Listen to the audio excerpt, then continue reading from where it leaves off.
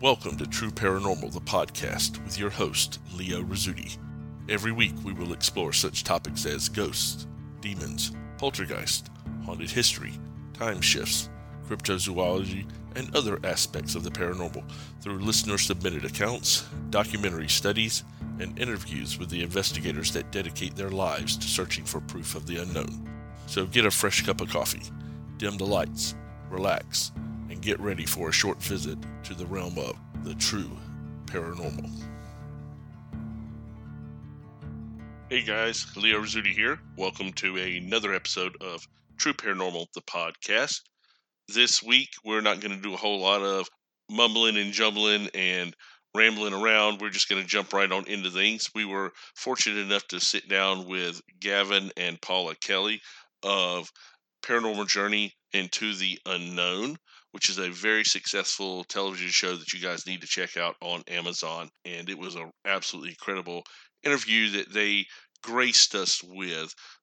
But I did want to let you guys know we did have some difficulties on my side with our microphone kind of fading in and out and giving us a little bit of a fit. So hopefully you guys will bear with us on that, because the audio from Gavin and Paula's side was perfect, and they are absolutely incredible folks. So you guys sit back and enjoy the show with Gavin and Paula Kelly. Hey guys, Leo Rizzuti here. Welcome to another episode of True Paranormal, the podcast.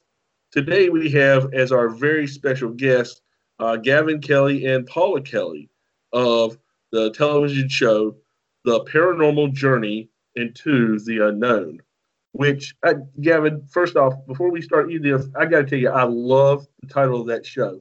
It sounds like something that what's the ring announcer guy, Michael Buffett, what he would say.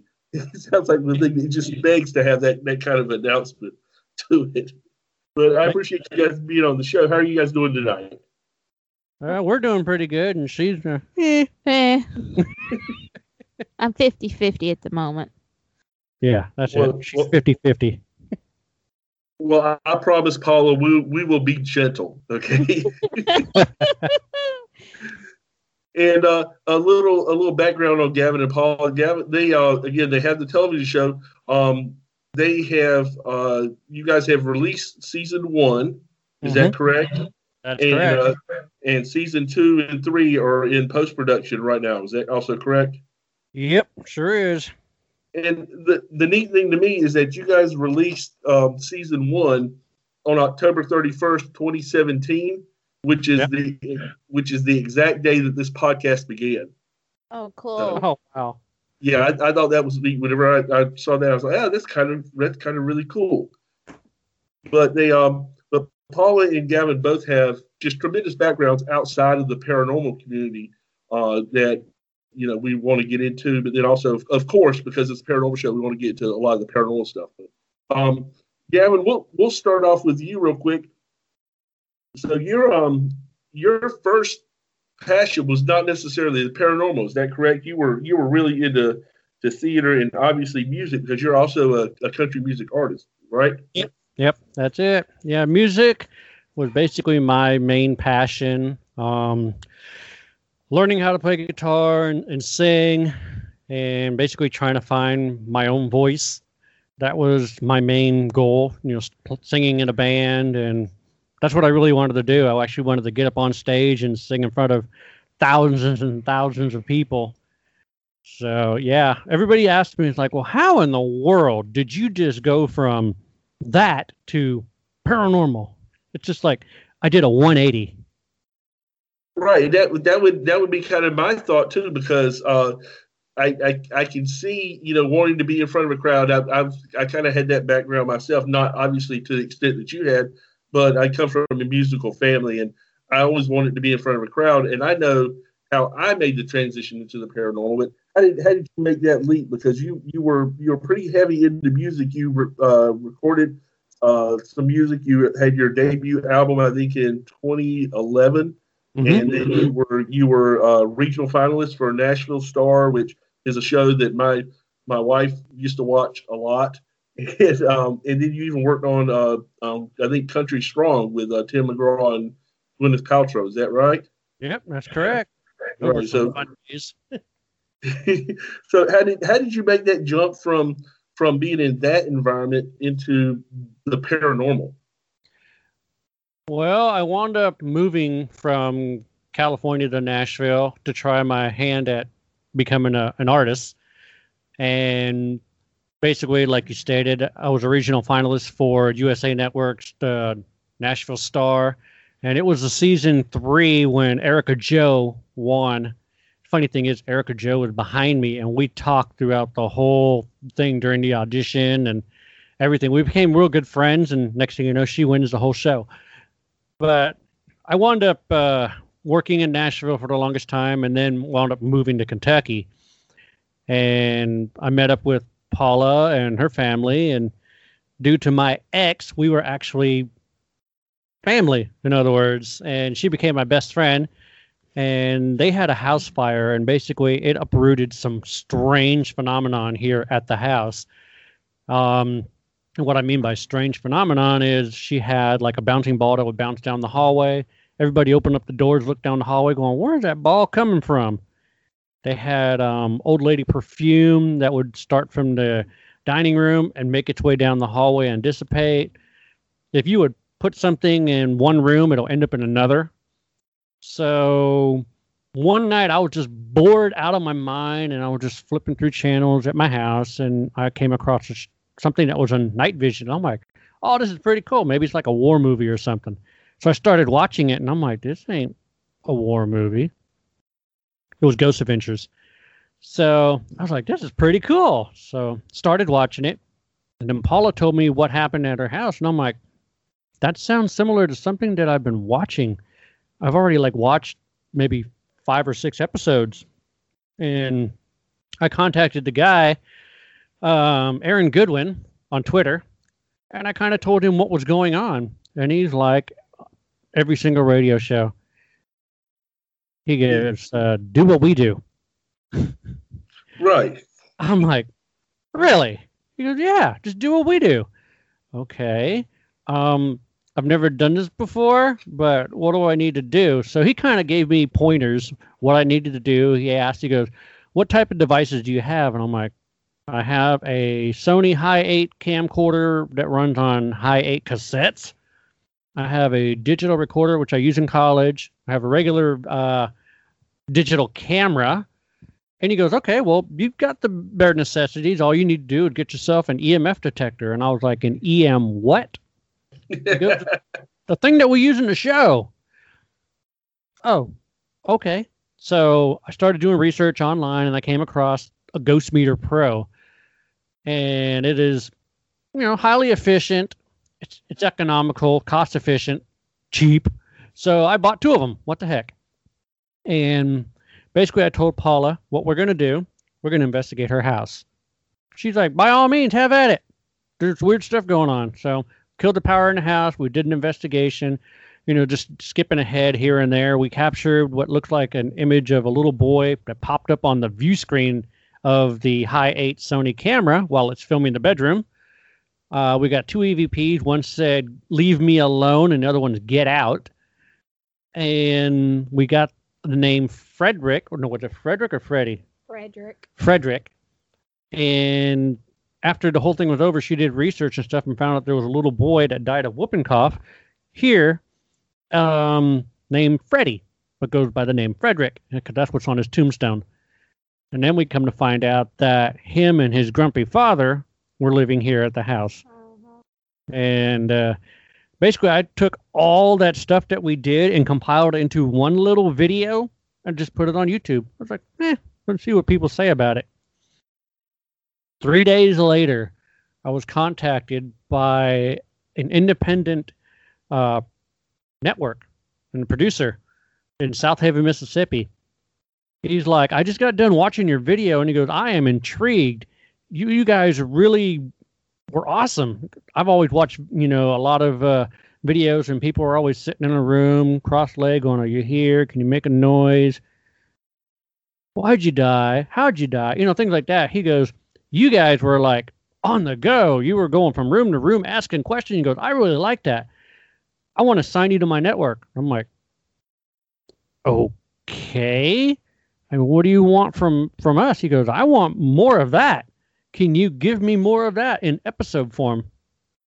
I can try. He goes, good, I'm going to sign you. So at that time, we had a show called The Phantasmic Ghost Hunters. And this is all just because of her house fire. And we started going out and investigating all over. We actually had a team that we put together, which is basically family members, which are now exes, but they were all family members. And during that time, just for 13 episodes, we brought that network 40,000 plus viewers. And Amazon Studios caught wind of that. And they signed us on as a new original series on Amazon. And we changed the name to The Paranormal Journey into the Unknown. And now it's just me, Paula, and 2 camera people. Wow, that's like everybody's dream come true that are paranormal investigators, or a lot of folks. Exactly right? What you guys experience. That's absolutely incredible. First off, the fact that you actually caught significant evidence on your first investigation is significant, because I know I didn't catch anything on my first investigation. It took me 2 or 3 attempts. But then also the fact that you got noticed right after that's an absolutely incredible story. Oh, yeah. And during the time when we were filming for Phantasmic Ghost Hunters, we went to a place called Carter's Mill in Simpsonia, Kentucky. And that's where we captured our first apparition running. Running? Really? Mm-hmm. Yep. You can see it hike its leg on up and its arm go back like it's running. Wow. So was this, because I know apparitions come in a lot of different forms. Was this like a mist, or was this a full-bodied apparition, or full-bodied? Wow. And then the thing was, a lot of people have been trying to debunk it, saying, oh, well, it's light play. And I'm like, there's nothing there. That's a wall. And you can see it run. See, it was so cold that day. I mean, it was probably maybe 20 degrees, and you can see our breath. And you can also see, like, it was kind of foggy. Mm-hmm. But when I panned the camera, you could actually see a figure running through it. Wow. So that was our holy grail right there. Yeah, well, there are people who do investigations who look for decades for evidence like that. Mm-hmm. And boom. We were just lucky. Well, and that, you know what? That's what happens is you just have to be at the right place at the exact right time, more than anything else. Right. Exactly. Wow. Okay. So Paula, I know you don't have quite the same background as Gavin. You kind of come at this from a little bit different direction. What's your background like? Well, I'm pretty well a Kentucky girl, all the way 100%. Sweet tea, Southern hospitality, horseback riding, Kentucky girl. Well, you're speaking my language, so. I'm just waiting for her to say I like long walks on the beach. No, I just like my bourbon, my Kentucky Wildcat football, and your tequila, and my tequila, and my horses. Yeah. Okay, so you were kind of already before you got into the paranormal, you were into history and research and things like that. Is that right? Yeah, my mom was local historical research lady for our hometown, and mom was already working on stuff, and me being the only child, and mom didn't believe in babysitters, I went everywhere she went. I mean, my glory days of being a 10, 11, 12 years old is not like going to the local playground. Mom's going to the cemetery doing cemetery rubbings and researching people's history, and I'm playing in a graveyard. Oh, well, that's how most good old American folks grow up, isn't it? And so I've kind of just took up the reins of, pretty well took up where Mom finished, and she did a lot. Left off. Well, left off, but Mom did our local cemetery here. She did intensive history and started on the chapters and started this whole analogy about a 36-page book and donated it to the local cemetery. And she never got to be able to finish it. And recently, of course, I have never had time to finish it. And recently, we have a gentleman in our local area that has took my mom's pages and has set them into motion. And he has taken some of the characters of people that it was buried in the cemetery and has built on top of it and has brought history more forward to where people understand the cemetery more. So, wow. That's yeah. kind of neat. Yeah. So yeah, it is. And so I've taken that idea and I've learned how my mom did her research strategies, and I took those and built my own research strategies based on my mom's little timeline. And I've done my own concepts of investigations on the history background and the historical documentations and everything, and how possible the ghost stories or the legends of the locations and how they play into the history factor. So you're not just an investigator, then you really want to dig in deep to the history of where you're going to be at, and you want to find out what are the circumstances around it and things like that. Yeah, because if it says that there are ghost stories of a little girl on the third floor, then was there actually a little girl on the third floor at that location? And I'll look up any documentation of possibly any tragedies, deaths, or something that would relate to a child being stuck there, or reasons why there would be a child seen. Right, and that's when you do that. Do you do that before you guys do an investigation, or do you do it afterwards, or how do you handle that? It depends. If it's kind of one of those stories that I don't know, I guess I have my own personal radar. If it's a story that you're kind of like there's a couple of red flags there, then I might check into a couple of those red flags before we go there. Then if it feels like it's a story that could be up and up, then I'll go in with the domination of surprise and then figure it out later. It depends on the location and how I feel about the story being given to us. Right, because I was wondering, because when you guys investigated your house, the you had the experiences, and then you did research afterwards that corroborated the experiences. Well, I did do a teeny tiny little bit of research on my house before we did the investigation, because I do know that my house is 100 years old. Mm-hmm. And I knew my property was part of a big plantation at a time. And I knew all those details before we went into the investigation. And so I did have a little bit of history as in the age of the property and the age of the house and the possibility of what we might be dealing with. But exactly what we were dealing with, no, we didn't know exactly what we were dealing with until after the effect. Right, which is kind of neat, because you got it lends that much more credibility to what was the experience, that you were able to verify the facts, as opposed to going in with the facts and almost priming yourself to look for it. So, yeah. Well, I know I got into major detail effect of the history of my house, all the way down to getting a hold of a great-great-granddaughter that lived out in California who had pictures of the family. And then she sent me pictures of the family that used to live, because the plantation house is 2 doors down from me. Mm-hmm. And she sent me pictures of those families that lived there, and the little boy matched up with the little boy that we got in the viewfinder on the camera. Wow, that's really, really cool. So were you always a believer in the paranormal, or were you a skeptic and then became a believer, or what's your background with that? Well, my mom was always a believer, and my first very experience, well, there was kind of two. It's a toss-up. My grandfather passed away when I was 12 years old. And at the same time, Mom was doing family research on cemeteries, and I kind of had a double standard on an experience.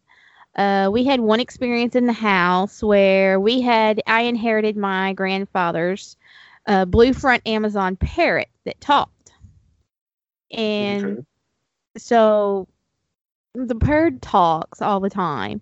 And we had one conversation he had one day where he was talking to something in the air. And we had asked the bird, because the bird, who you talking to, And he goes, Daddy. And I was like, okay, well, the bird always called my grandfather Daddy. So we kind of figured out, and occasionally we would get the old Lucky Strike cigarette smoke in the house on occasion. And that's what my grandfather smoked, was the unfiltered, old-fashioned, nasty Lucky Strike cigarettes. Those have a very distinctive smell to them, too. Yes, they do. So that was kind of an experience, but my mom, my dad, and everybody's had that experience going on with the bird. The other experience I had was at a cemetery, and I was about the same age, 12, 13 years old. And we were at a cemetery. Mom was doing her thing. I'm just walking around, and all of a sudden I was sitting down on a bench, one of those old concrete benches they have in the cemetery. And as soon as I sit down, I heard sound like a girl or something say, hello.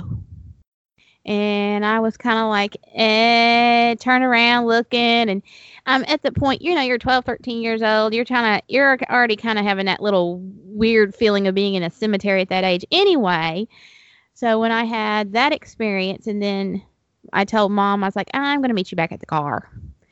And I kind of just after that, I got into high school, and I filtered into kind of walking away from Mom's little scavengers. And when I got more involved in high school and the academic team and all that stuff, that, life goes on.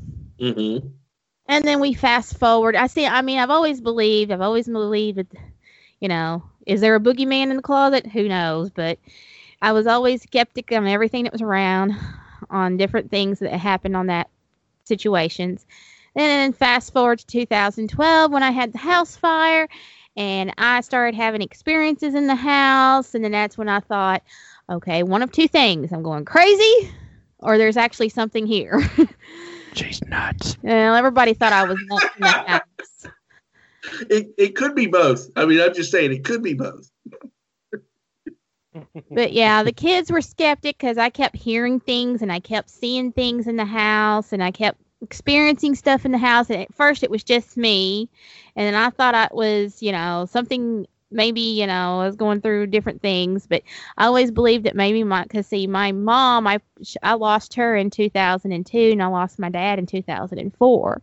Mm-hmm. So I inherited my parents' house. So, and like I said, my house was 100 years old. So I always thought maybe it was my parents, because I always believed that, you never know when a family member might pop in or whatever. And I still believe that today. And Gavin has even experienced it with my own mother being in the house. And he kind of met my mother on accident one night because she has made herself known a couple of times in the house. And I know it's my mother because I just know. And then, there's just different things that goes on in the house at all times besides our regular spooks that we have. But eventually, everybody else in the house at the time in 2012 started recognizing weird, strange things go on in the house. And it was not only me. And then that's when the house fire was in January of 2012. We investigated the house in November of 2012. Okay. So in that time period, we were remodeling. We had gotten back in the house in June of 2012, mm-hmm. and that's when I started noticing stuff. And then that's when the kids started knowing stuff, was about in September, and my ex-husband at the time in about September, and then that's when he started questioning stuff, and he was putting doubt in stuff. And then when we had the imaginary ball bounce up and down the hallway like someone was bouncing a freaking basketball down the hallway, and everybody came out of their rooms. And at the time my brother-in-law was staying with us, he got up off the couch, went in the hallway. We all were in there going, okay, where'd that come from? So there wasn't a ball there. You could just hear a ball. Yes, going down the hallway. My kids didn't have any balls in the house, nothing to that effect. And yeah, that was when we started saying, okay, there's possibility of something's here. Let's check it out. Wow. And this is when you were doing renovations on it, right? Yes, after the fire. Which is the classic. We've got an old house. We're going to change some stuff, or we're going to update some stuff, and then all the activity all of a sudden kicks up. Yeah. Wow, that's really cool. I mean, it's the thing that gets me is like with the ball experience. You a lot of times people experience things and they're by themselves or nobody else sees or hears it, which is what you said you started off with. But that sounded like the whole family was right there just staring as the sound was going on. Oh yeah, everybody came out of the rooms. Everybody opened the doors, going, "What in the world is that?" That would be really, really cool and terrifying at the same time. Wow. So was that about the time that you started that? I guess what I'm saying, how did you go from that to actually doing the investigation yourself? Was it just that Gavin wanted to do it and you just started to like, yeah, let's do that? I was interested, or were you already thinking in that direction at that time? Well, look, kind of the whole house, and Gavin's like, "Hey, well, and we end up. He goes, "Well, you think the house across the street's haunted too?" And I was like, "Well, I don't know. Let's check it out." So we had friends the house was empty, and we had friends that owned the house, and he's like, "Yeah, we can go over there and check it out." And he said that he had renters that had problems up in the attic all the time. And he goes, "Well, let's go over there." And we were just learning. We had just put the team together and we were learning. And he goes, "Can you do some back history on that place?" I said, "Yeah, I can do some back history on the place," and kind of find out that, well, the house doesn't exist anymore. It was torn down, but the house was one of the very first houses that got built after the old man who owned the plantation house died, and his oldest son sold all the property to make it into the little neighborhood that it is now. Mm-hmm. And the house across the street that was torn down was one of the very, very, very, very first houses that got built. And so we went up there and kind of find out that the gentleman had 5 sons. That when the gentleman that had passed away had 5 sons. And his second oldest son is the one that built the house. So he had gave a little bit of property to each one of his sons, and then his other son sold the rest of the farm or the plantation acreage to other developers and turned it into the neighborhood. And so the one boy built the house, and we went and investigated that, and I found out the history of his wife and child had died in childbirth. The child died, soon after the baby was born, and then the mother had passed away a week later. Mm. Wow. In that house. And so we did get a few things especially in the bathroom. We had gotten an image of a lady that looks like she was holding a baby. Mm-hmm. Really? Yes. Yep. Wow. Yeah, what is it about bathrooms? What is it about bathrooms that seems to be a magnet for paranormal activity? I don't know. Is it the water pipes? Is it the metal in the walls? Is it the mirrors? It just seems like everybody, when they have a house with any kind of activity, something's going on in the bathroom. Who knows? Oh, that's weird. But that's an incredible capture. Oh, we've gotten more in the bathroom too. In that same bathroom? Yeah, there was a point where, I mean, you've seen the movie Poltergeist, the original, right? Yes, the actually scary one. Yes. Yeah.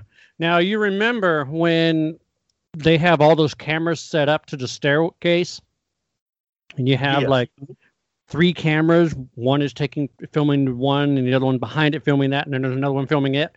Well, I did the same thing at the bathroom, and I've got one small camera inside filming the inside of the bathroom. Then I have my Sony camera behind it, and then I was using a Canon camera, and I took a picture of the Sony filming the little small camera in the bathroom. There is a shadow that shows up on the view screen of the small camera, but it doesn't show up on the Sony night vision camera, and it doesn't show up on my Canon. Oh, my Lord. Yeah. That's exactly the same way how we got the woman holding the baby, too. Man, you're giving me goosebumps, Gavin. That's creepy. Yep. I've never had, I've been investigating for a long time. I've never experienced that. That's really cool. Yeah, we've only been investigating and filming for how many? 6.5 years? 2012. 2012 when we started. Yeah, going on 7 years, which is I mean, a lot of folks get started investigating, and because it's an exciting hobby to have, they'll investigate for 5 or 6 months and then they'll stop.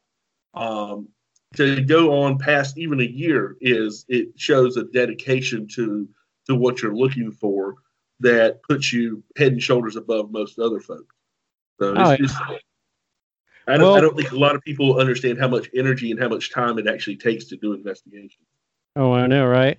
But when we did the Phantasmic Ghost Hunters series, that was a whole new venture for us.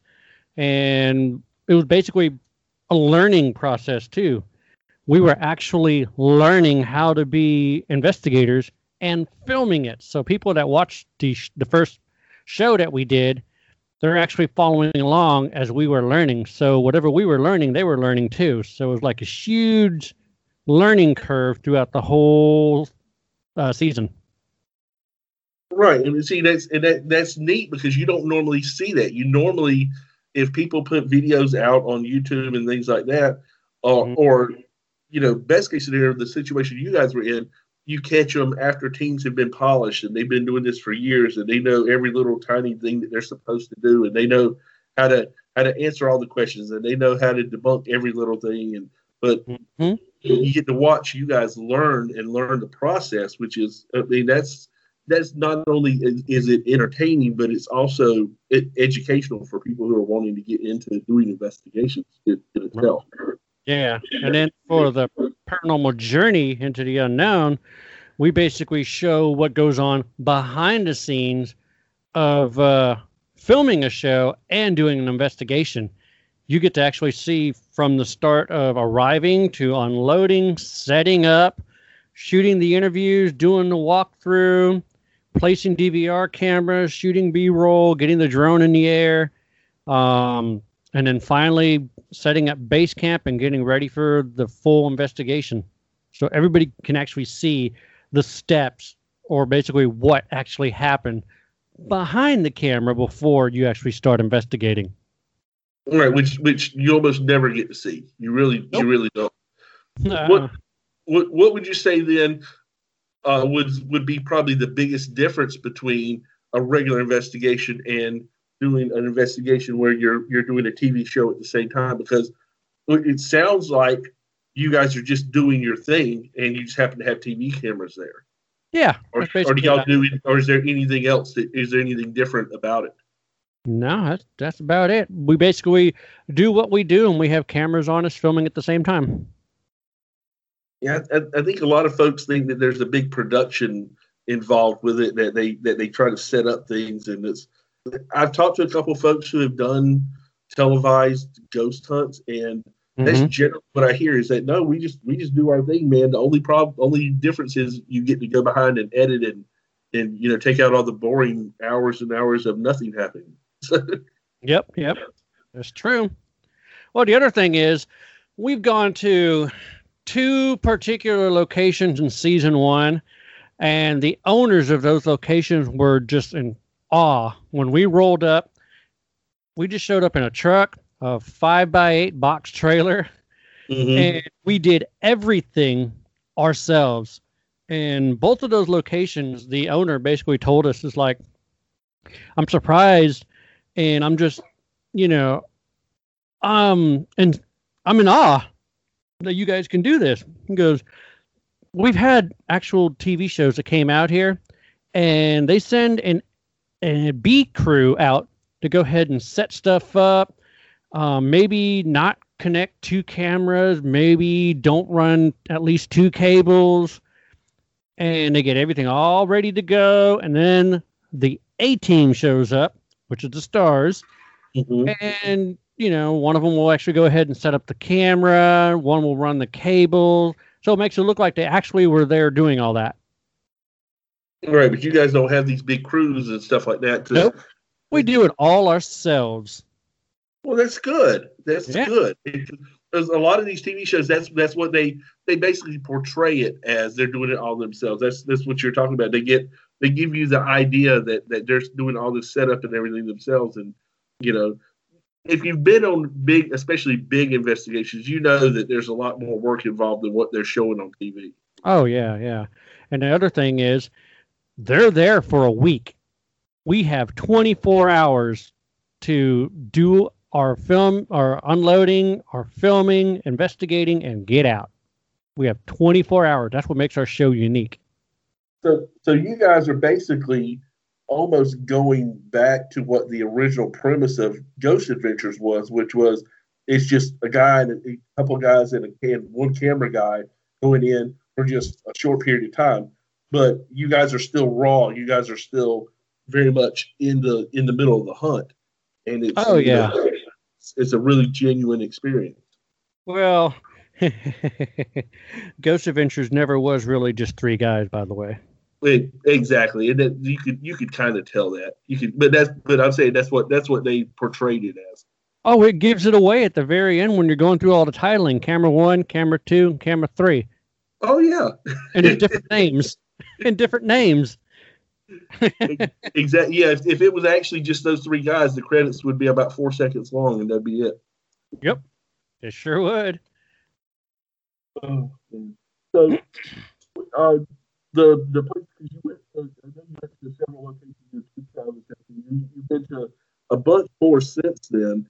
I mean, because you just went to 4 locations in the first season, was that right? St. Albans and Old South Pittsburgh Hospital and Dallas Pizza and Monroe House. Yeah, we would have had a total. Well, we would have had a total of 8, but due to that hurricane in Texas, basically it took out one of our hosting sites that actually had a whole bunch of our stuff on their servers. Wow. So we lost out on a lot of investigations. Some of them, we actually still have some of the investigating stuff, but we lost all of our interviews. We lost all our B-roll. We lost all our drone footage. But all we basically have is the investigation. We got nothing else with it.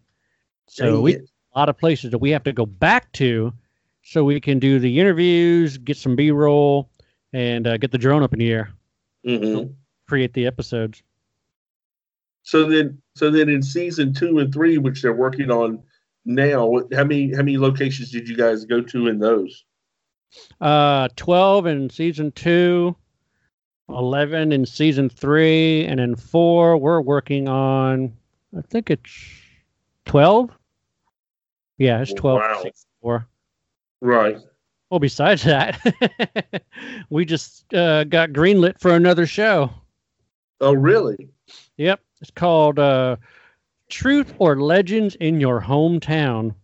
Amazon Studios signed us up for that. It's Paula's idea. She pitched it. It took about a month and a half to 2 months for them to actually jump at it, and then finally they did, and they greenlit it. And we start filming that in March. We've already got 32 teams that are helping us, and the whole process of this new show, basically, we get teams in certain states in their hometown, and they investigate locations where they can come to the conclusion that A, it's truly haunted, or B, it was just based on a legend. So they're going to do regular investigating. So if it is haunted, they should have evidence. So we'll look at their evidence. See, we're actually not going to be doing anything. We're going to be the ones filming it, going to the team's location so we can interview the team members, see what evidence they got, and then we'll have a stamp that'll say true or legend that goes on the case file. Excellent. So you guys aren't actually going to be doing the physical boots on the ground investigating then. You're basically going to be the experts. You're going to be the people who certify it. I wouldn't know about experts. There ain't no such thing as an expert or professional. Well, that's true. I had somebody, a TV producer from Canada, one time get in touch with me and wanted me to to work with him, and he said you'll be my resident expert. I said there's no such thing. I'm sorry, there's just not. Yeah. But you guys are the ones that would give basically give credibility to it. You because you know what you're doing, looking at the evidence and looking at what they collected and things like that. Well, kind of, sort of. Say, like, when we meet up with a team, I'll just throw this out here. We'll say, what do you want to say? Jim Beam Brewery or something like that. Mm-hmm.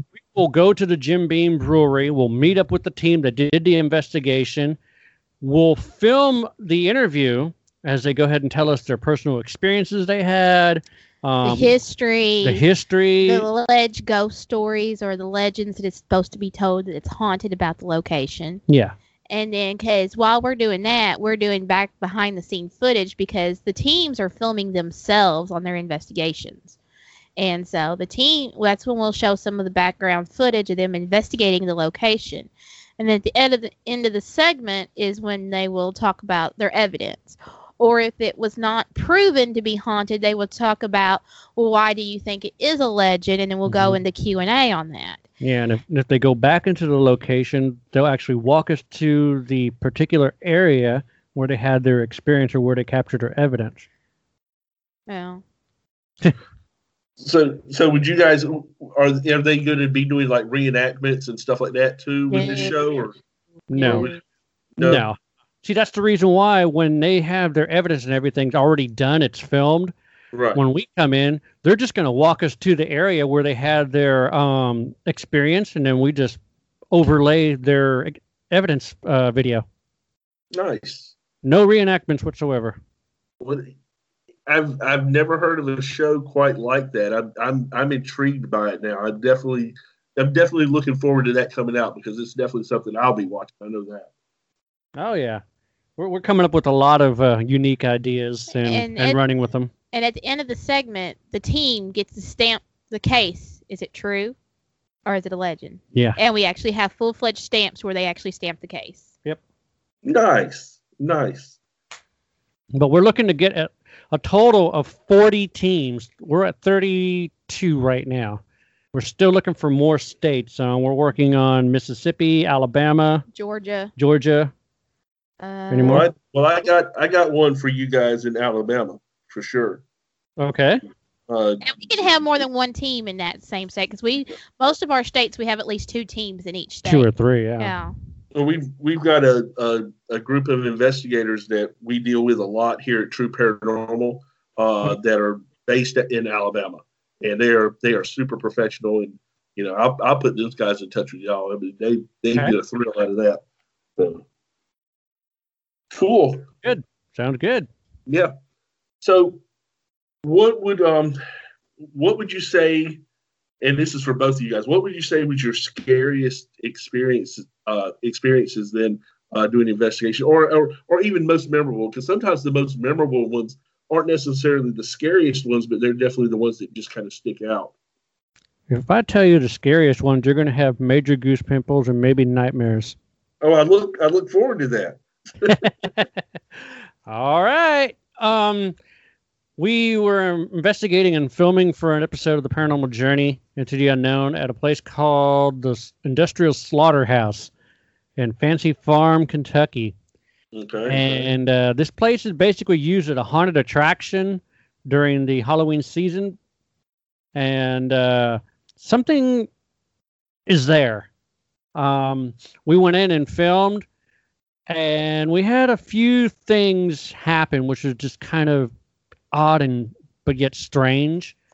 My camera guy at the time was filming us while we were doing an EVP session and also using the Ovilus 3.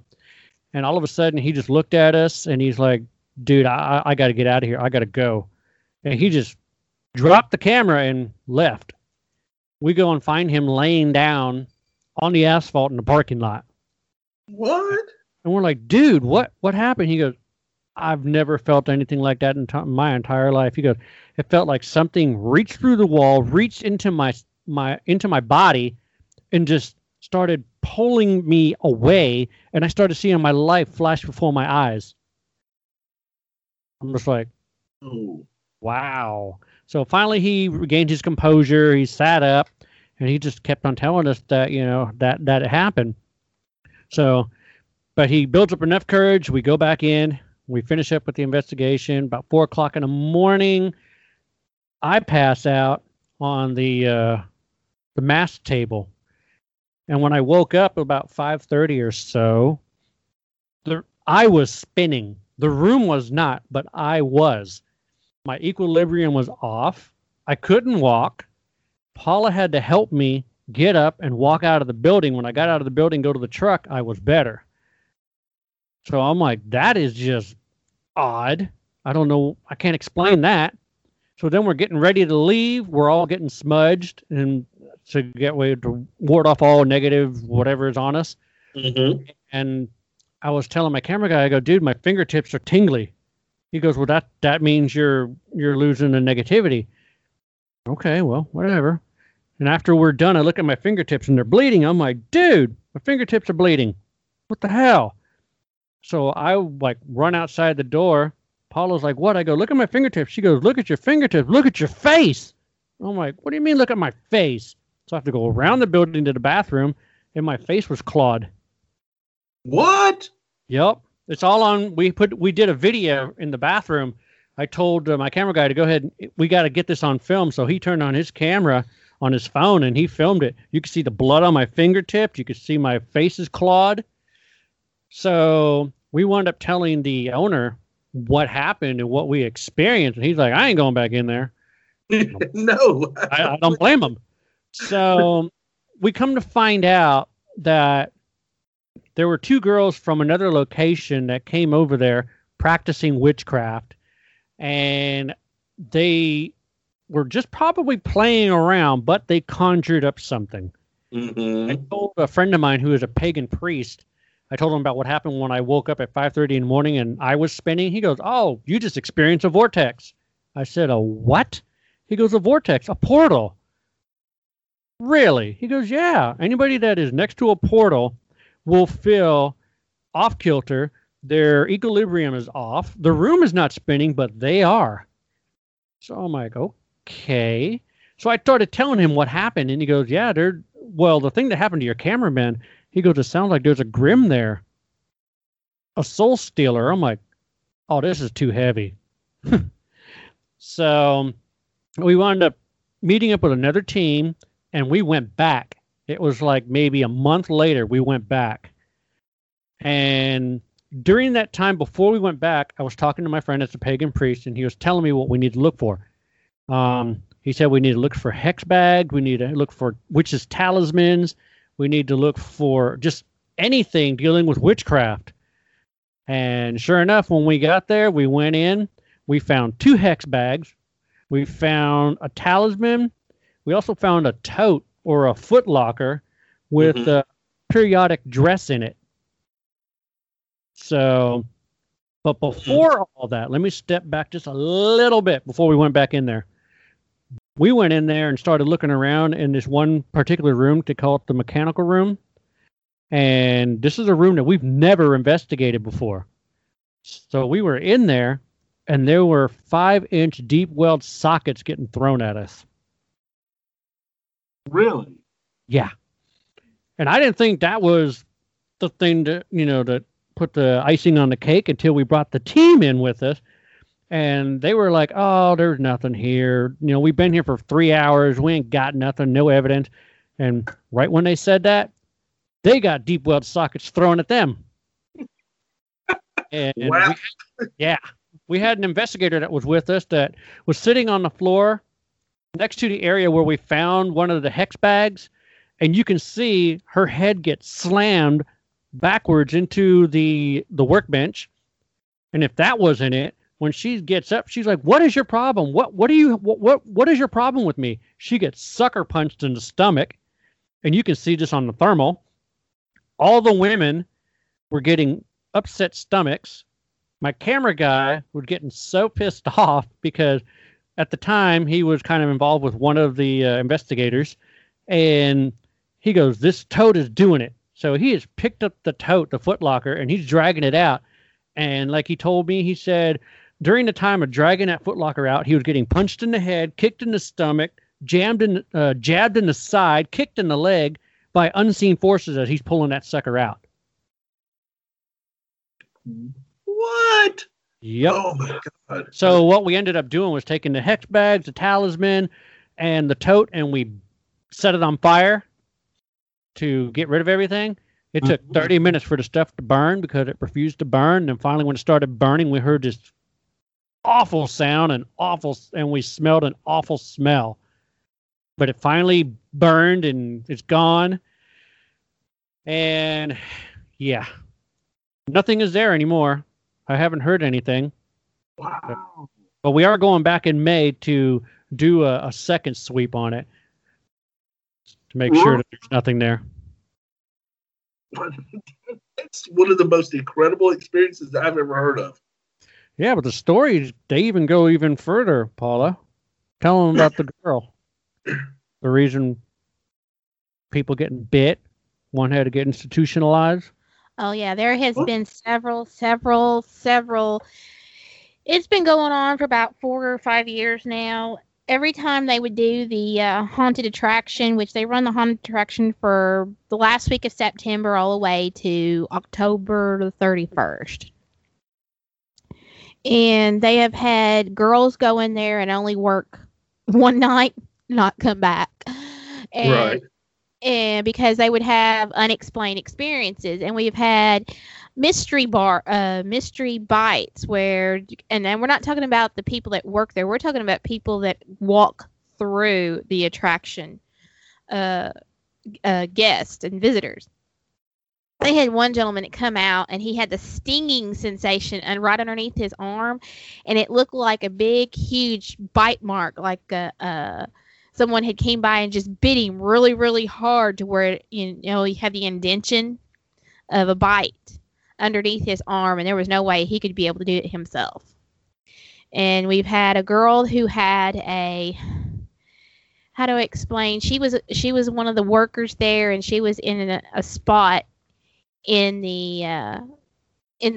one of the attractions, and she was there by herself in the attraction, and she had an experience. And my understanding is that she said this thing came out behind an old TV and went towards her. Climbed over the TV and went towards her. And she said it felt like it just walked through her and walked out the other side. And then after that, she felt really, really funny, and she felt really, really weird. She went out the building and upset, scared, and she basically called her mom, and her mom came and got her. The business wasn't even shut down for the night. And so the next day or so, the mom called back and said her daughter was not going to be coming back. And she said that her daughter started having nightmares and started having strange things happen to her after that night. And eventually she had to end up putting her in it was not really a psychiatric ward, but it was a place for her to get a little bit of help and some evaluations, and they ended up having to put her on meds. She started having night terrors and a whole bunch of things. And that girl will not even go down the street. She actually lives in Fancy Farm. She tried to encourage her mom to sell her house, to move out of Fancy Farm. She won't even go down the road to where the attraction is. Wow. There has been several incidents where people have seen people walk through the walls there. Mm-hmm. There has been a growl, like there's a vicious dog. Yep.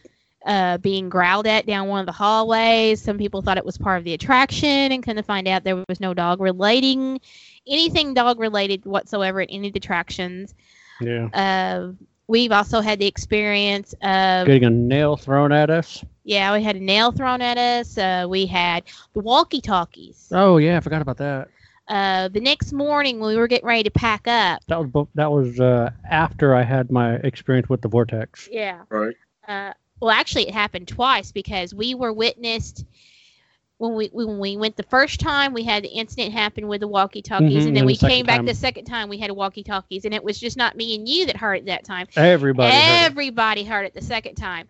And we would go outside to see if the walkie-talkies were having an effect off maybe one of the neighbors or something. Or a baby monitor. Or a baby monitor was interfering or something. As soon as we go out of the slaughterhouse, the walkie-talkie would quit. And it would be nothing would come across it.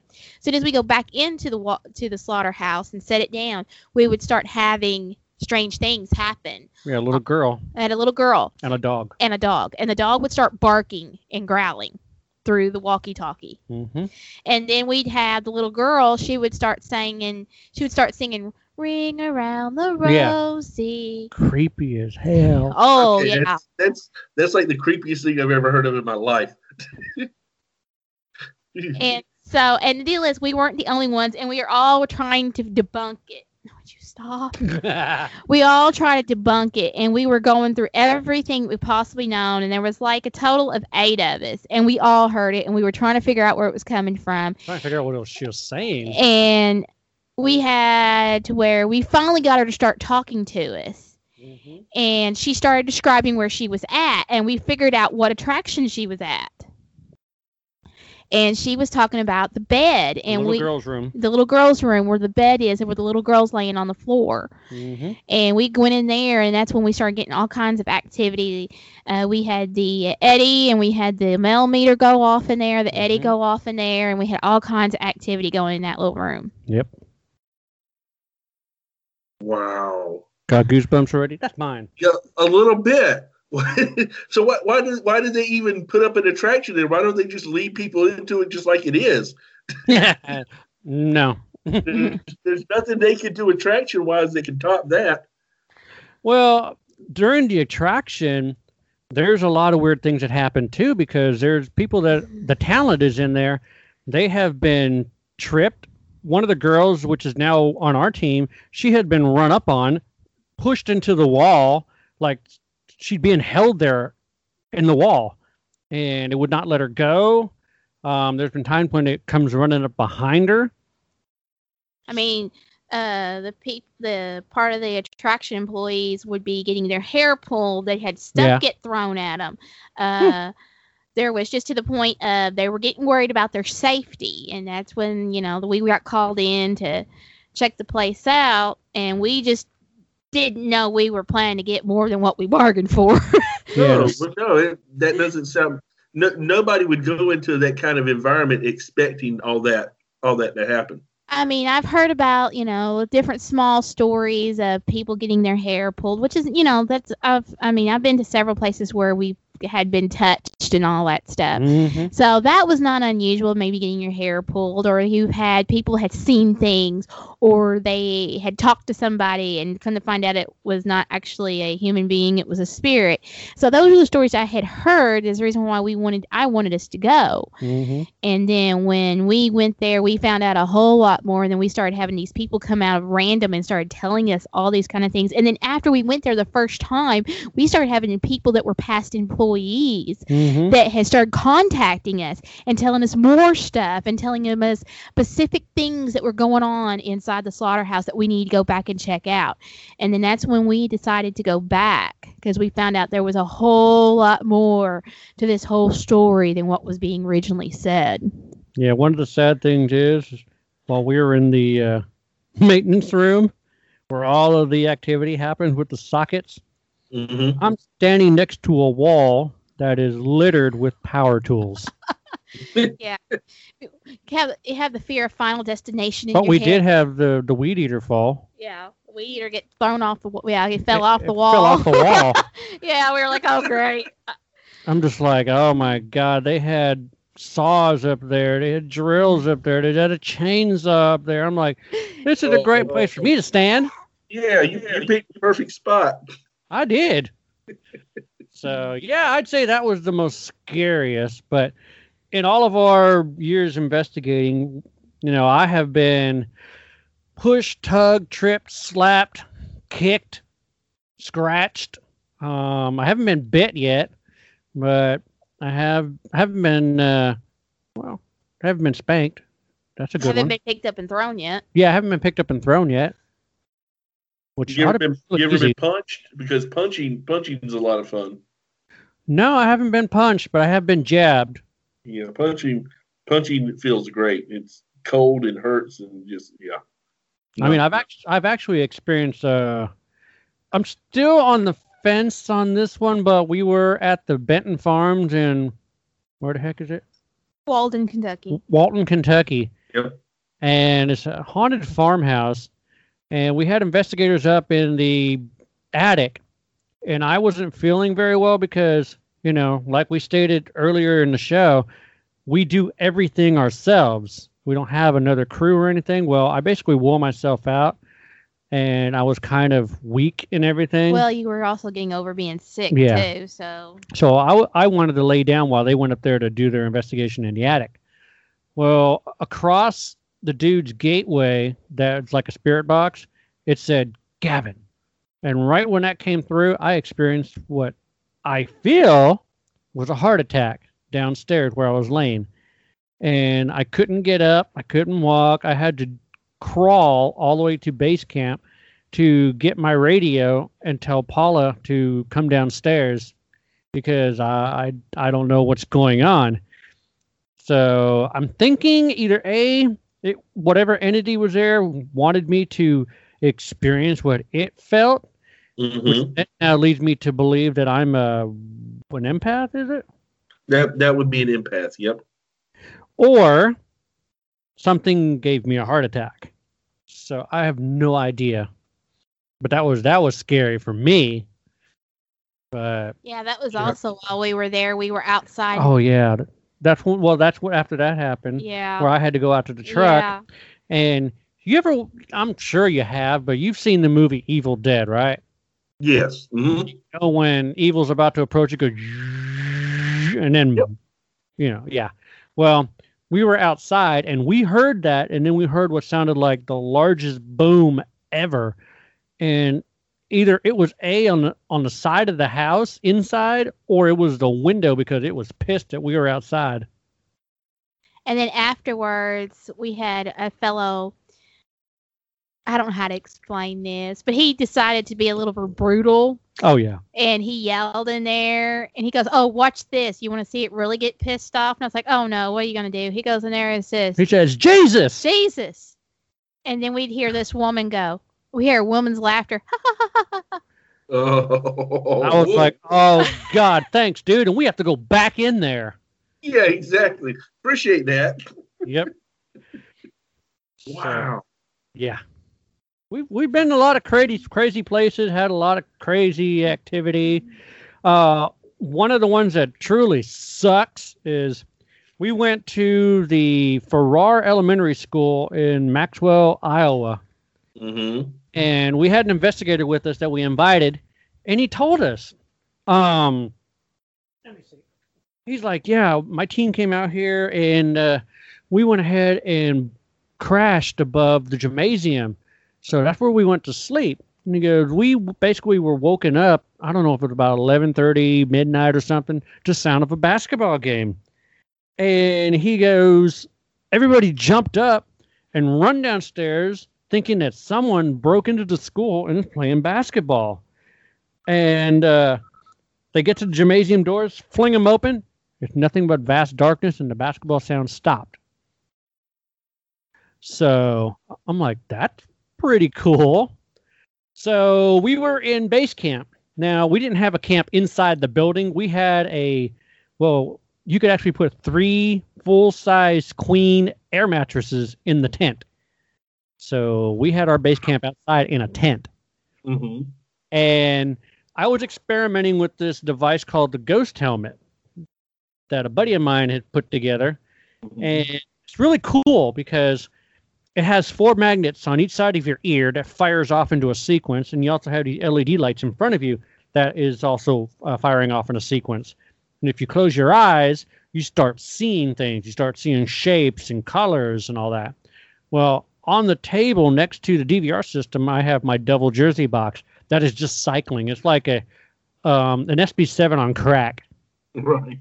And all of a sudden I take off the helmet, I put it on the stand, and then you hear Gavin like that right across it. And I'm like, oh, sweet. That thing said my name. And all of a sudden, a sound of a basketball kicks in.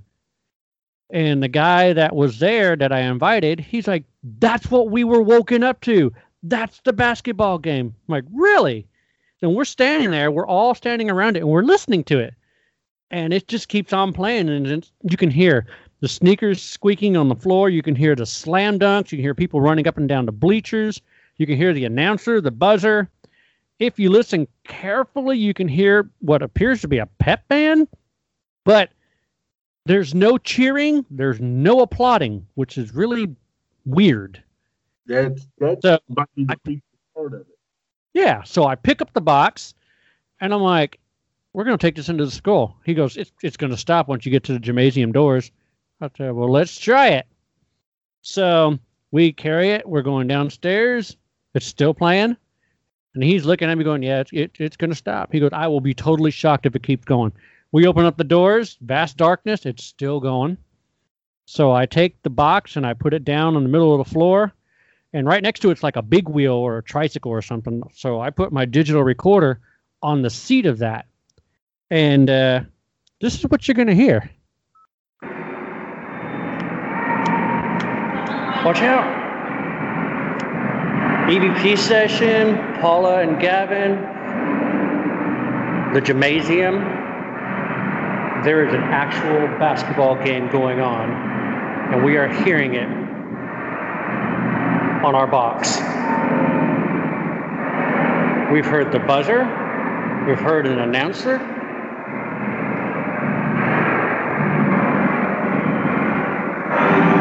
There's a slam dunk.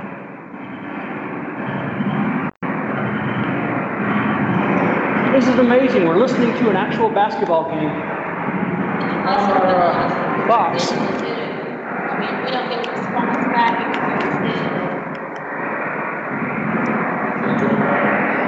Who is winning in this game?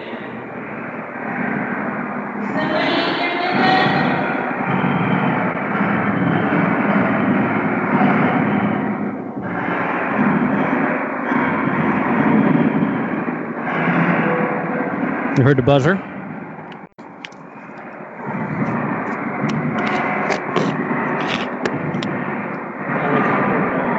So to make this even more interesting, I went ahead and put the Eddy on one side of the court, and I put Phantom Vibe on the other side of the court, and I set the cameras up to film it, and you can see if something is going across the other side of the court, well, the lights are lighting up on the geophone, and then they turn off because they're lighting up on the other side of the court.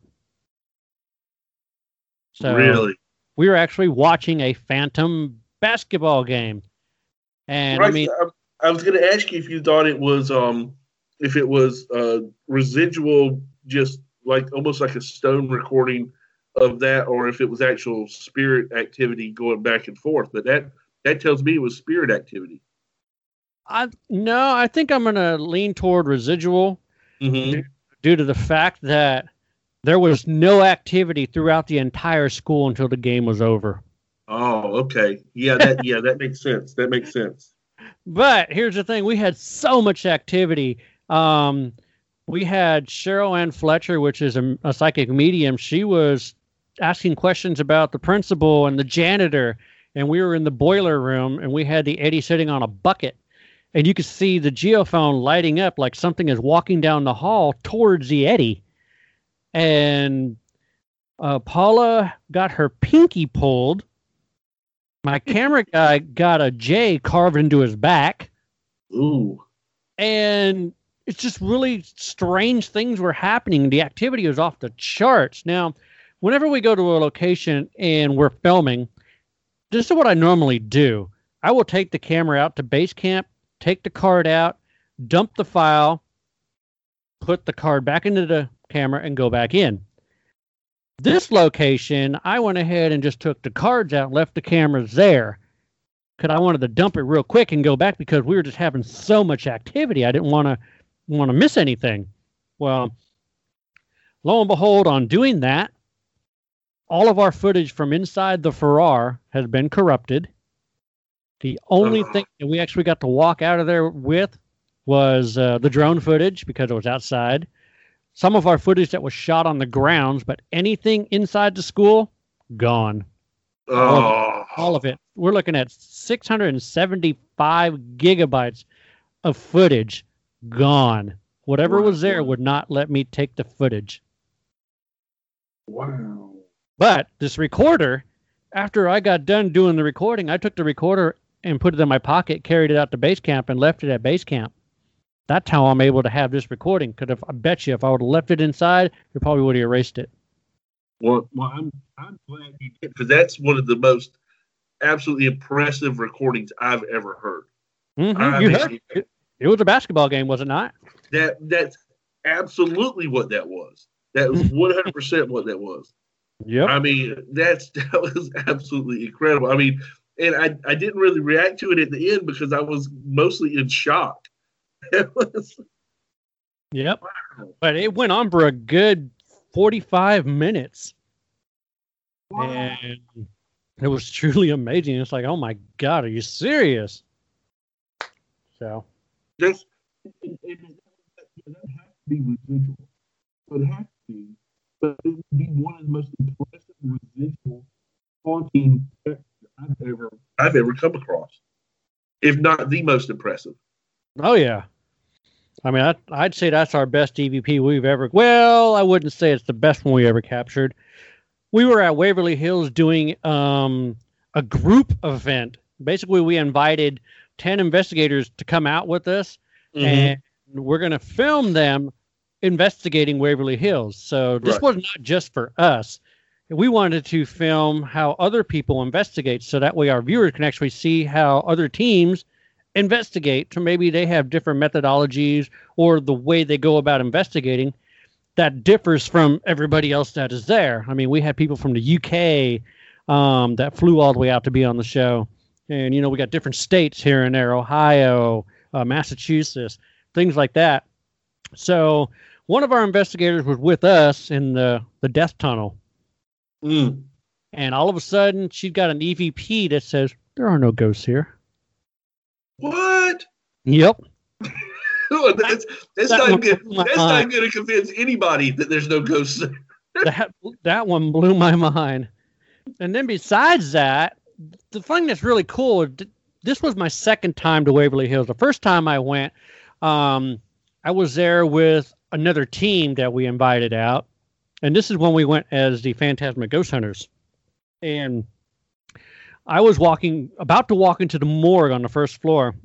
And the investigator, Eric Smith from Darkness Paranormal Society, was using the SB7 and the Altec Lansing. He's got his hand on top of the speaker. And he's like, what room are we in? And it said, morgue.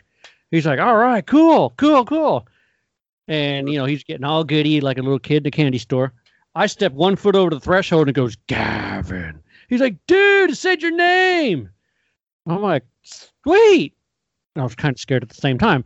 But this time when we went back for the paranormal journey, I had a device that I was using from a friend of mine in the UK, Brian Holloway. It's a program called Speculo. And basically I turned the sucker on and I asked a question. I said, what room am I in? And I'm actually laying in the body drawer when I said this. Ooh. And it comes up and says, morgue. I'm like, okay, that's good. That's good. I was here maybe 4 or 5 years ago, and you said my name when I walked through the threshold into the morgue. Do you remember what my name is? And it said, Gavin. And 3 recorders picked it up. 2 cameras picked it up. Oh, my God, they still remember me. You're popular. Yeah. They say there's a doppelganger there of you. Yeah, there's a doppelganger there of me because a couple of my friends said, dude, when'd you go to Waverly Hills? I thought you were going to invite us. I'm like, I didn't go to Waverly Hills. We had friends that were there, and they said they saw you on the 3rd floor. I go, it wasn't me. Well, there's something there that looks like you. Wow. I'm like, damn. Somebody trying to steal your sunshine. I guess. supposedly I got a doppelganger. I'm like, okie dokie. It's good Lord, man. Well, you guys have had some of the coolest experiences and some of the most terrifying experiences I think I've ever run across. I got to tell you, and here's the thing: how much of your stuff actually gets on TV? Do you guys? Yeah, because I know your shows only can be so long. How much of that how do you decide what gets on and what doesn't? I guess is my better question. Well, I mean, anything that is activity-wise usually gets the shot. Yeah. Right.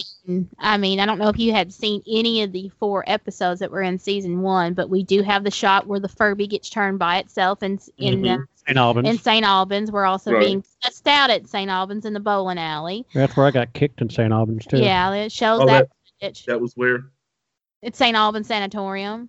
It's on It's on episode 1. Episode 2 is OSPH. We have gotten all kinds of different things we've gotten there. That's part of the episode. My favorite is recording the sound of the elevator door opening and closing, and there's no power in that shaft. Yeah. And I guess that we're not the only team that has happened to, because there was one team and they got kind of in trouble for it, but they wanted to prove a point. Yeah. They had the same thing happen to them, and they broke in the elevator door that's behind it that runs the mechanisms of the elevator to make sure that there was no power going to the elevator. Yeah. And they ended up busting the lock off that door and got in. Of course, they got in trouble for it, but he said they were proving a point because they wanted to make sure there was no power going to that elevator. Yeah. And and there was no power going to the elevator. They proved it, but we had the same experience too. And it shows that it dinged. It did the rotunda as if it was moving, and then it dinged again, and it sounded like the door was trying to open. But don't forget, I got pushed out of the X-ray room. That was fun. Yeah, we also had camera, that one didn't make footage because we didn't have a camera on it. Oh, I know, but that's so cool though. The first time we were there, yeah, Old South Pittsburgh. We ended up having camera damage on one of our DVR footage. It still broke to this day. Yeah, one of our cameras got picked up and thrown. Oh, for Pete's sake. Well, here's the thing. You got to check this out. Since I am a musician, we don't use tripods because tripods can easily fall over. You just barely touch the darn thing and down it goes. Oh, yeah.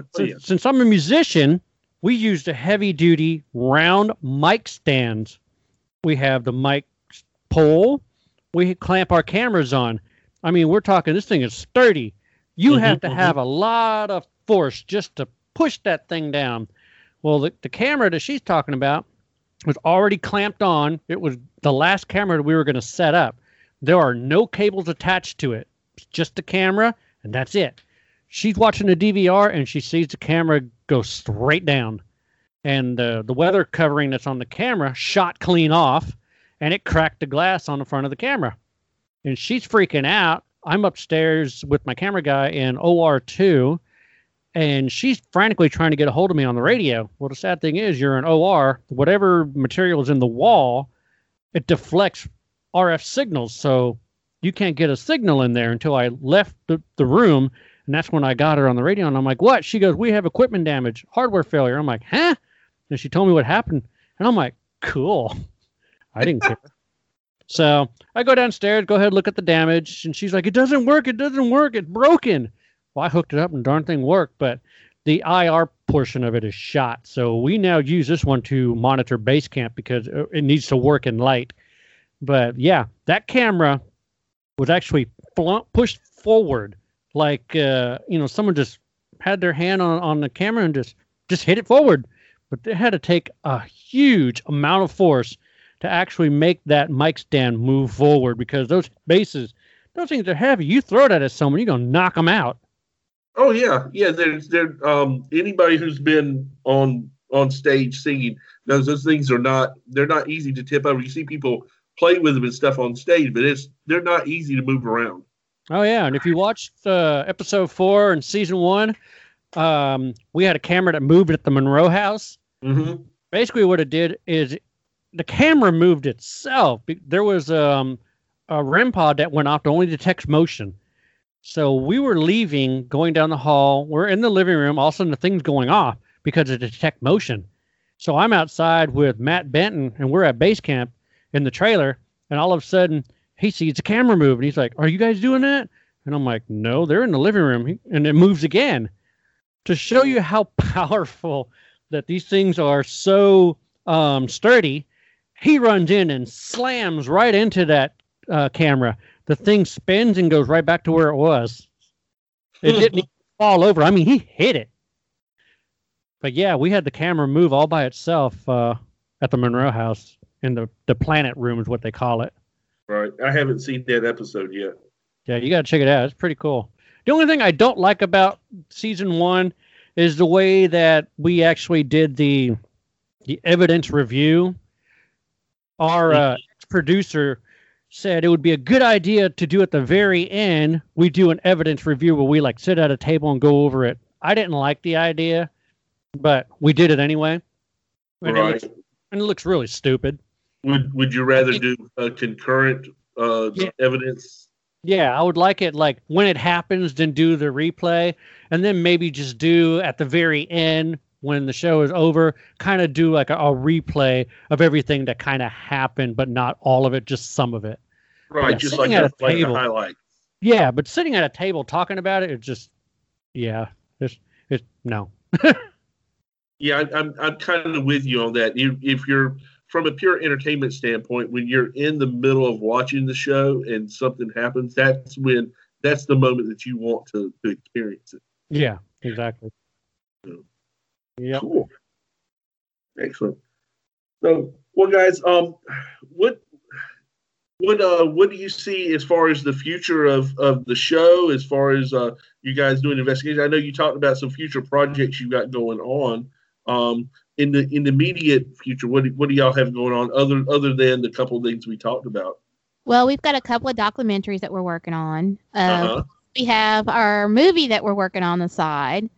But that's for the production company. That's for the production company, yeah. So Right, you're writing the screenplay for that, aren't you, Paula? yes, I am. Awesome. And it's based on one of our locations that we did in season 1.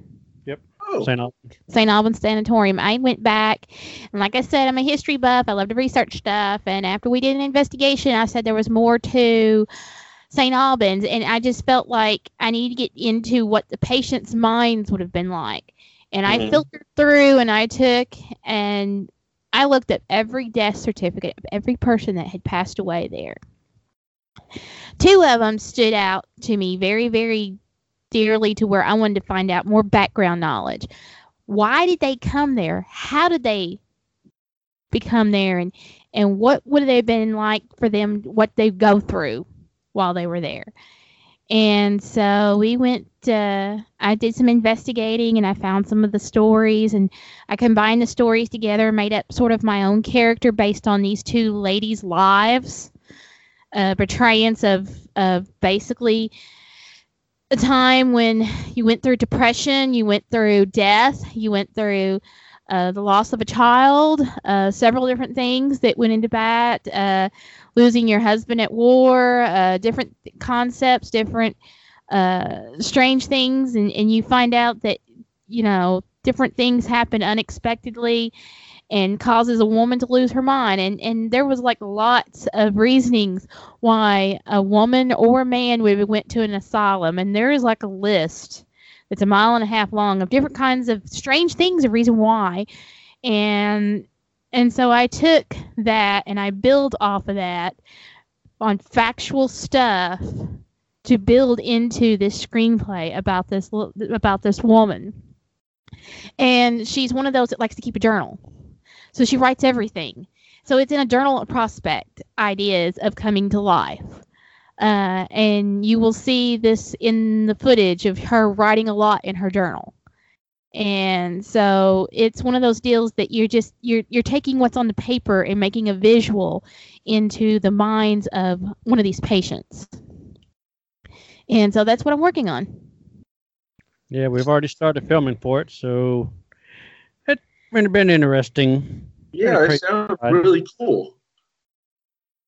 We just got so much stuff going on. People ask us, how do you find time to have free time? Or do you even know what free time is? I mean, we plan something at least once a month. We have actual date night. Right. So we've been together since 2012. We just got married June 23rd of last year. So Well, congratulations. Thank you. thank you. And so we still make time for each other, and it's just our kids are grown. They've moved out. They have their own lives now. So it's just me, him, and the dog. The cat whenever it decides to come home, and Pretty much. our cat is the male gigolo of the neighborhood, I'm assuming. Oh, Lordy. So so it's just us. We're here every night, and we work on stuff. We work on ideas.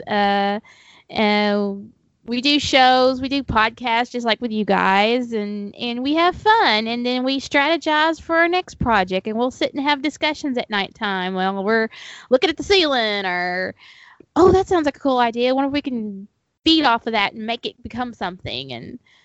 And we've got several projects on the side that we're working on making it happen.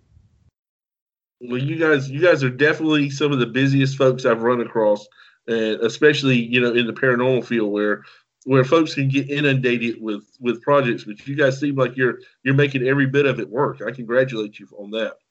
Thank you. Thank you. Absolutely.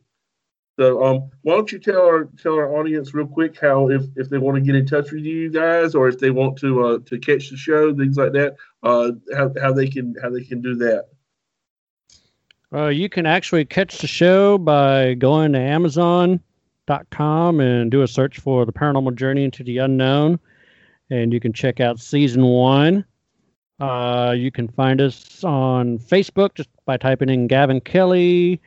Type in Paula Purcell Kelly. You can type in Phantasmic Ghost Hunters, Paranormal Journey into the Unknown. Our website is www.phantasmicghosthunters.com. If you want to know more about the production company, it's www.intheshadowsentertainmentgroup.com. And we're going to be at a lot of events this year. I'm trying to actually pull them up, or I think that's what Paul is trying to do. We got 2 events that are going to be in Arkansas. One's going to be at the an amusement park in Dogpatch, USA, I think it is. Mm-hmm. We're going to be at the this one is July 26th through the 28th, I believe, is the Gettysburg Battlefield Bash, of course, in Gettysburg, Pennsylvania. We're going to be at SoCon in Mattoon, Illinois. We're actually going to be possibly in the ParapsychCon at the Ohio State Reformatory, which will be is it in May? May 1st and 2nd, or May? First weekend in May. First weekend in May. Yeah. Yeah, I'm actually familiar with that one. I think that one's in early part of May. Yeah. The same weekend as the Kentucky Derby. Oh, yeah, that's right.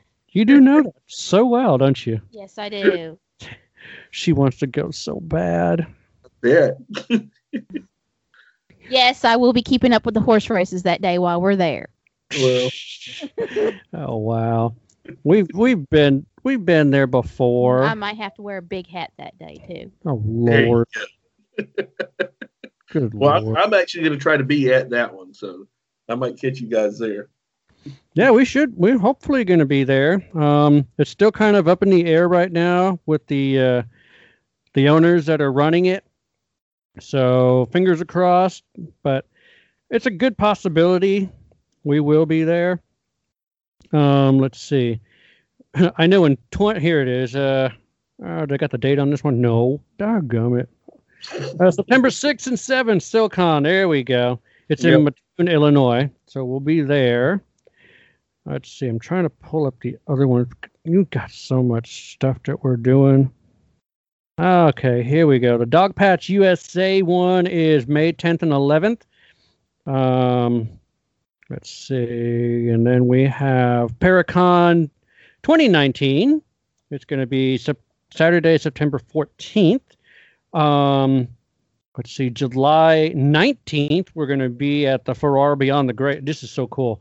We're going to be at the event Farrar Beyond the Grave on July 19th, We're going to speak there at the event. And on the 20th, we're going to be investigating and filming for the Paranormal Journey at the Edinburgh Manor. Still in the same state. Really? Yeah. So we're going to be doing an event and then going to film. That's cool. Yeah, it's going to be crazy. Yeah. A little bit. Oh, my goodness. But yeah, I mean, that's how you guys can actually find us. I mean, really, go to Google, type in Phantasmic Ghost Hunters and or Gavin Kelly Space Paranormal, and you'll probably find close to 12 to 15 pages of things that we've done, radio shows that we've been on, videos that we have out. So we're really easy to find. Well, and we'll include as much as we can in our show notes as far as links to so folks can follow you guys, because y'all are a neat couple. You're doing a lot of incredible things, and I'm just, every time y'all talk, I'm more and more impressed by what you're doing and what you're accomplishing. So, again, congratulations, great work on that, guys. I applaud you for sure. Well, thank you. We appreciate it. Yes. Yep. Well, and again, I appreciate you guys being on the show. We're gonna go ahead and close it out now. But I appreciate you guys being on the show. Again, that's Gavin Kelly and Paula Kelly, guys. And this, the name of the show is The Paranormal Journey Into the Unknown. I wish I had a better voice to really make that boom. But you guys check it out and check out the show notes and follow these guys, because I guarantee you will not be disappointed. Thanks a lot, Paula. Thanks a lot, Gavin, for being on the show. I appreciate it. Hey, thanks for having us. We appreciate it. Well, thank you Thanks, very guys. much. Well, guys, that is going to do it for this week's episode of True Paranormal, the podcast. As I said, it was a great conversation that we had with Gavin and Paula. And you guys make sure to check the show notes and check out their show and their upcoming shows. I know they've got a lot of great things in the works, and every bit of it is worth your time, believe me. Also this week, as usual, we're going to try to highlight a podcast that we have kind of discovered and fallen in love with, in hopes that you guys will check them out and fall in love with them as well. And this week, the gem that I found was a podcast called Tenish Podcast. It's kind of an odd name. It's 10ISH Podcast. And what Nick and Brandon, who are the hosts of the podcast, do is every week they take a top 10 list. And this is not their opinion. They derive these lists from studies and from polling agencies and things like that. They're not just saying, well, these are our top 10 favorite dog names or anything like that. These are actually lists that people have come up with that have some validity to them. And one person has the list, and one person tries to guess what the list is and tries to guess what is on it and what is not on it, things like that. And they're funny guys. It's definitely worth a listen. And the great thing is, like I said, you can't really argue with the documentation on the list, but that doesn't stop me from, every time they have a list, I try to argue with them over the headphones about what should be and should not be on the list. And I think I'm probably not the only person who does that. But at any rate, here's the promo for Tenish Podcast. Hi, my name is Nick. I'm Brandon. We are the hosts of the Tenish Podcast, where every week we cover a different top 10ish list. We cover lists such as the highest grossing films of all time, the best-selling musicians of all time, the sexiest mogwais, the richest leprechauns, all this and more we cover on the Tenish Podcast. I had more. You can find us on all podcast players, including Apple Podcasts, Spotify, Stitcher. All you gotta do is search for 10ISH Podcast. You can also find us on Twitter, Facebook, and Instagram at TenishPod. And Brandon, what will we do if the listeners don't check out our podcast? We'll cut your fucking head off. Don't make us cut your fucking head off. Listen to the Tenish Podcast. Bye.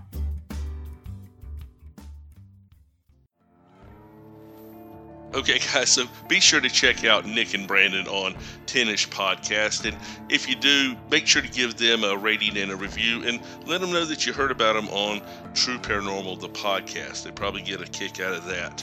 And also, while you're doing ratings and reviews, if you would go ahead and give us a rating and review on whatever platform you're listening to us on, we would really appreciate it, especially on iTunes, because that bumps us up in the listing, which gets us a little bit more visibility, things like that. So anytime that you guys could do that, we would appreciate it. Also, if you are on Facebook or Twitter, be sure to follow us on Twitter at True Para Podcast and on Facebook at, obviously, True Paranormal the podcast, which a lot of you guys do follow us on there and go back and forth with us on that, and we really appreciate it.